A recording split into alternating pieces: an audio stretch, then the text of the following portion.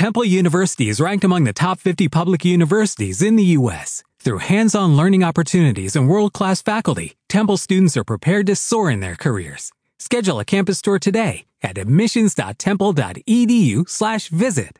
With the Lucky Land Slots, you can get lucky just about anywhere. This is your captain speaking. We've got clear runway and the weather's fine, but we're just going to circle up here a while and get lucky.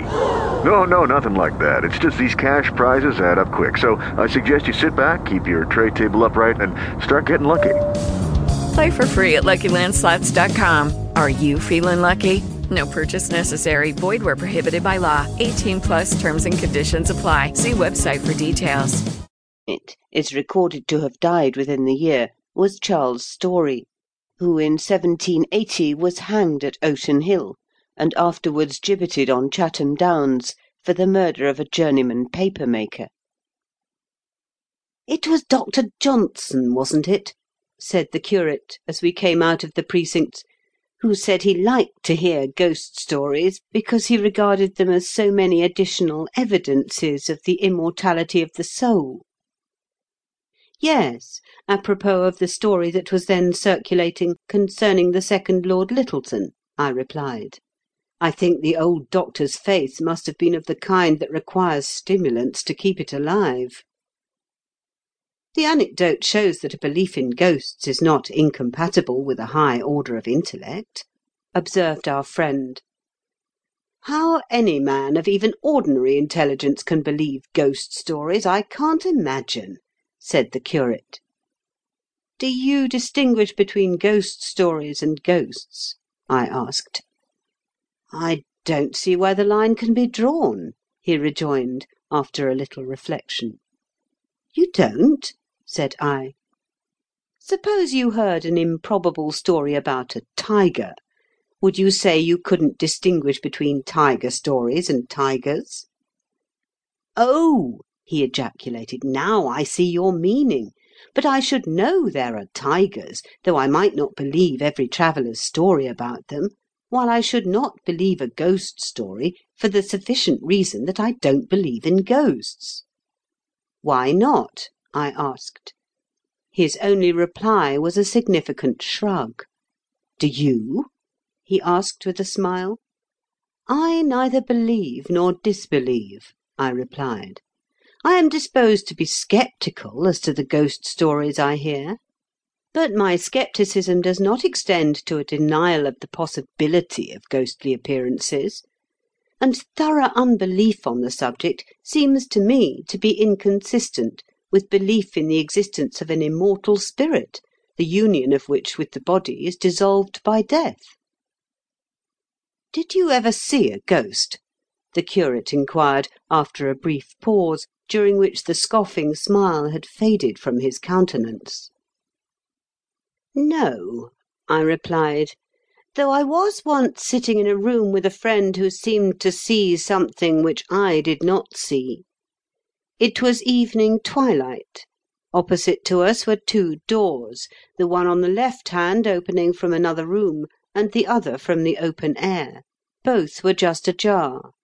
There was scarcely a breath of air stirring, yet the left-hand door swung slowly open until it stood at a right angle with the wall, and, almost at the moment that it ceased to move, the other door swung open in precisely the same manner. It was just as if some person had entered invisibly at one door and passed out at the other." "Did you see that?" my companion asked. I had seen nothing, and he didn't say what he had seen, but his look and manner conveyed the impression that he had seen something strange and inexplicable. "That is something like the delusion of Nicolai, the Berlin bookseller, who thought he saw persons whom others in the room could not see," observed our friend. "But have you ever heard a real and well authenticated ghost story?" said the curate. "I mean an instance in which a ghost, or supposed ghost, has been seen, or been supposed to have been seen, by the person who told the story." "I can tell you one which fulfils all your requirements," I replied. I heard it many years ago from a maternal aunt, whose remains now rest in Beckenham churchyard. She was then on the shady side of 50, and neither imbued with superstitious beliefs, nor gifted with the imaginative powers which sometimes invest very trivial and prosaic circumstances with an air of romance and mystery. She was returning one night from a visit to a sister, when she saw, or thought she saw, between the churchyard and a thick plantation, a figure draped in white, standing motionless in the middle of the road. Slightly accelerating her pace, she went forward, not without a nervous tremor, and when she had walked a few yards beyond the mysterious object, she ventured to look back. The figure had disappeared, though not the faintest sound had reached her ears. The ghostly figure had previously been seen by several other persons, and was supposed to be the disembodied spirit of a young man who had recently committed suicide, in consequence of a disappointment in love, at the house which the plantation concealed from the road. The faculty of ghost-seeing has been observed to be frequently developed in several members of the same family, and I may add to the preceding story, which gave the curate something to think about as we walked towards the railway station, that my mother, then in her 87th year, related to me, a few months before her death, a strange incident which I regarded as a delusion. She said that while lying in bed, but in broad daylight, she suddenly became aware of the presence of a double of herself, standing between the foot of the bed and the open door of the chamber, in the full light of the morning sun, the door being midway between the window of her chamber and that of another room, into which it opened. The figure stood there several minutes without the slightest movement.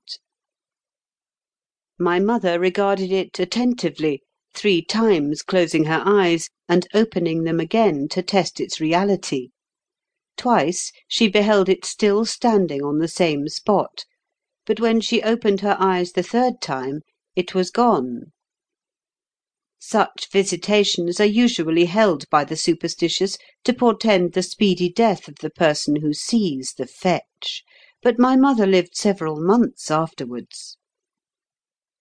How recollections of the long past are evoked from the cells of memory! Let me tell another ghost story.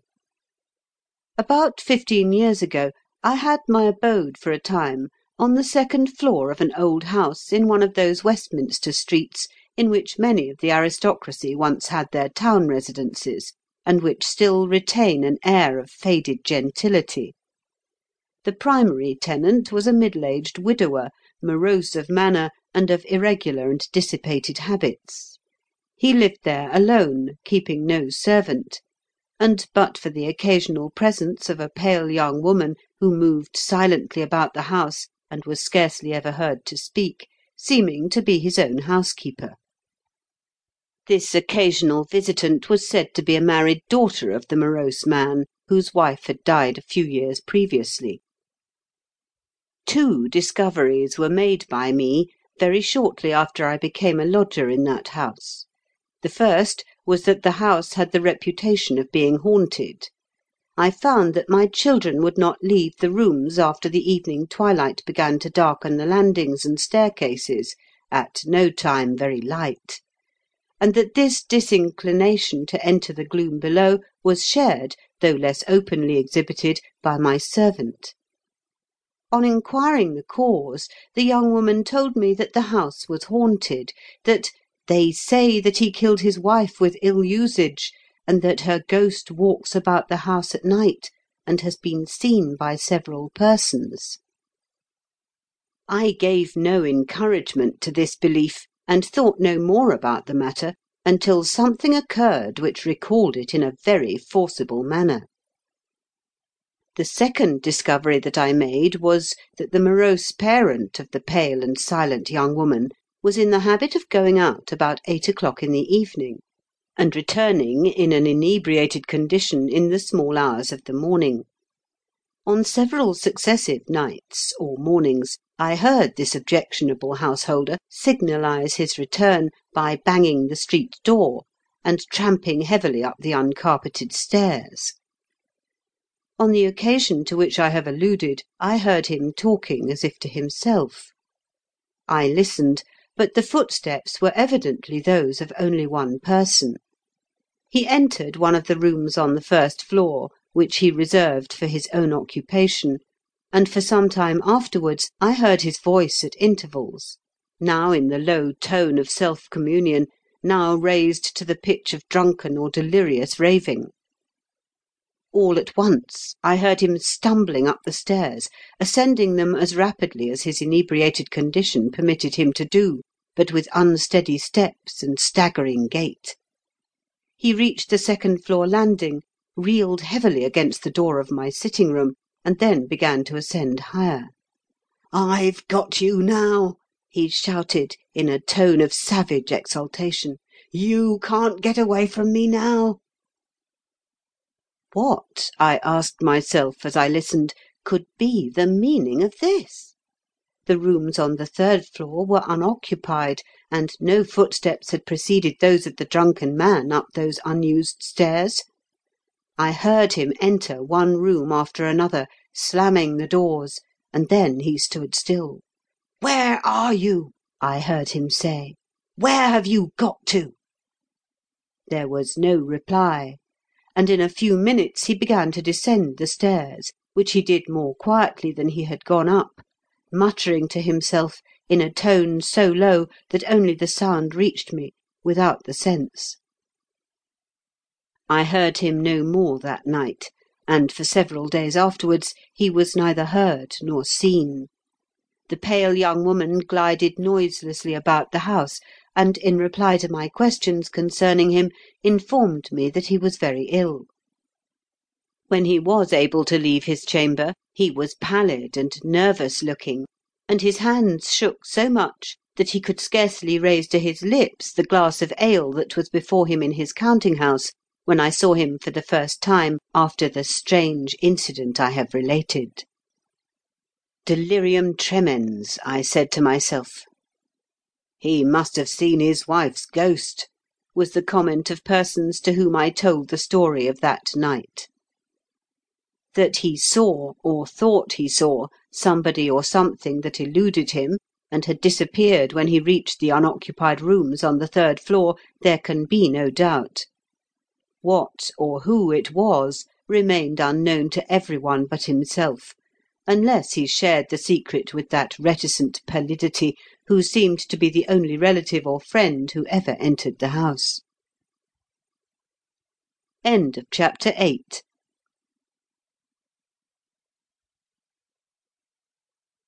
With Lucky Land Slots, you can get lucky just about anywhere. Dearly beloved, we are gathered here today to... Has anyone seen the bride and groom?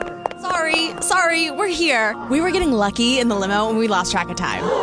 No, Lucky Land Casino, with cash prizes that add up quicker than a guest registry. In that case, I pronounce you lucky.